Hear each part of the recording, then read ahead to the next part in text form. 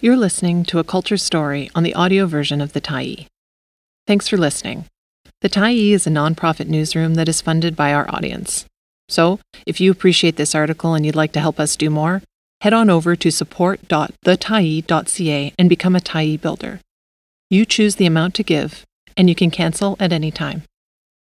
Climate collapse is happening now. What the Heat Tells Us.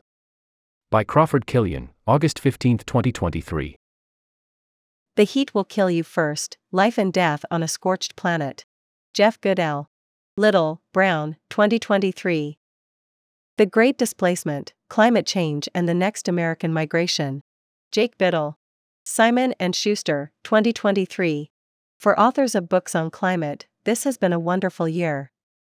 Whatever they may warn about, it's happening to someone every day. Floods in Beijing and Nova Scotia, droughts in British Columbia and California, wildfires from Alberta to Maui, stupefying heat waves in Arizona and Chile, where it's supposed to be winter. Two such books deserve close attention. Both are by excellent reporters who see the telling details. Both argue that inequality makes some of us far more vulnerable than others. And both explore aspects of climate change that will bring political and economic upheavals very soon, around the world and here in BC. They leave it to us to respond to those upheavals. Jeff Goodell, author of The Heat Will Kill You First, has been writing articles and books on climate change for years. In this wide-ranging book, he shows us we have evolved to cope with heat, first by developing sweat glands and then by losing body hair to make sweating more efficient. But we have now unleashed heat on a scale not seen on this planet in a million years, and evolution would be too slow to save us. We are also likely too slow to save ourselves. An early and powerful chapter deals with Jonathan Garish and his wife Ellen Chung, a California couple who went for a hike with their baby daughter Miju and their dog Oski on a hot day in the Sierra Nevada foothills. They were all dead within hours, victims of heat stroke on an exposed, unshaded trail. Broadly speaking, Goodell writes, there are two kinds of heat stroke, classic and exertion. Classic heat stroke hits the very young, the elderly, the overweight and people suffering from classic conditions like diabetes, hypertension, and cardiovascular disease. Exertional heat stroke, on the other hand, often hits the young and fit. Exercise drastically accelerates temperature rise. Your body unravels. Goodell describes how the heart beats faster to circulate the blood and try to cool down, which is why so many of the 600+ fatalities in our 2021 heat dome were from cardiac arrest. At body temperature of 105 to 106 degrees, Goodell goes on, your limbs are convulsed by seizures. At 107 and above, your cells themselves literally break down or denature. Cell membranes literally melt. Inside your cells, the proteins essential to life unfold and the bonds that keep the structures together break. At the most fundamental level, your body unravels. Something like that happened to the Garish-Chung family. Another chapter describes Harold Goodman, a terrible driver who collected expensive cars. He could afford to, because he'd built a company in Houston, Texas that made cheap, reliable air conditioners. Thanks to him, Houston and countless other cities in the U.S. South and Southwest could actually grow and prosper. But air conditioning has been a Pyrrhic victory in the climate war. As Goodell observes, it creates intense demand for electricity, often from fossil fuels, and it just moves the heat outside.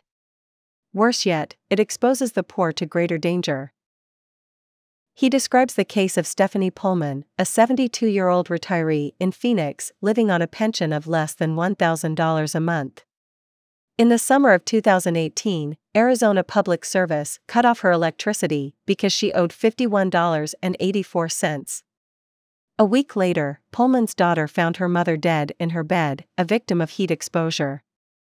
An inquiry revealed that APS had cut off its customers 39,000 times between May and September of that year. In effect, Goodell argues, the future of Phoenix and Chennai, and many cities like them, is a kind of temperature apartheid, where some people chill in a bubble of cool and others simmer in debilitating heat. The critical element in Goodell's book is not the statistics or the authorities he cites, but the people he writes about. We can identify with the Gershchung family, with Stephanie Pullman, with John Orlowski, who goes into the Arizona desert to leave water and food for illegal migrants, and a host of other people dealing right now the heat. Knowing something about them and their backgrounds makes them, and their situation, far more real. Roast or go broke. If the heat doesn't kill you first, it's likely to bankrupt you. That's the thesis of Jake Biddle's excellent book, The Great Displacement: Climate Change and the Next American Migration. Biddle looks at communities that have suffered disasters from various effects of climate extremes: fire, flood, hurricanes, drought, rising sea levels. Like Goodell, Biddle finds humans have often contributed to the disasters. Like Goodell, he also finds the poor and marginalized suffer more than the affluent and powerful. And like Goodell, he shows us specific people and places. Hurricane Floyd put Lincoln City, a black suburb of Kinston, North Carolina, under 5 feet of water. It was not the first time. The Federal Emergency Management Agency offered to pay residents for the value of their property if they would move away. Most did, though it was agonizing to leave homes that had been theirs for generations. Ironically, Kinston fell on hard times after its black community scattered, but a former Lincoln City resident, Eartha Mumford, organized annual reunions of the Lincoln City diaspora. Thousands fondly remembered their old community, and the gatherings began to provide the city of Kinston with a much-needed boost to its lagging tourism industry. For Vicky and Mark Carino, affluent homeowners in Santa Rosa, California, the Tubbs fire seemed remote, until it swept toward them at 30 miles an hour. They escaped, but like their neighbors, they now faced a big question: where do we go now? California faces a major housing shortage, enhanced by politically powerful homeowners who don't want their idyllic neighborhoods disturbed by densification. The fire made this already dire problem even worse, Biddle writes. The blaze destroyed more than 5,000 homes in the city of Santa Rosa alone, eliminating a full 5% of the city's housing stock. Prices jumped 10, 20, 30% overnight. The well-insured rich could access enough money to rebuild, or at least put a down payment on a new home. The less affluent moved in with relatives, sometimes across the country, or settled for smaller homes at higher prices. Investing in burnt-out lots. The Carinos rebuilt, but others in their neighborhood could not. Whole streets were just empty lots, now owned by investors waiting for the price of land to go up. The burned-out survivors of Lahaina fear something similar will happen to them.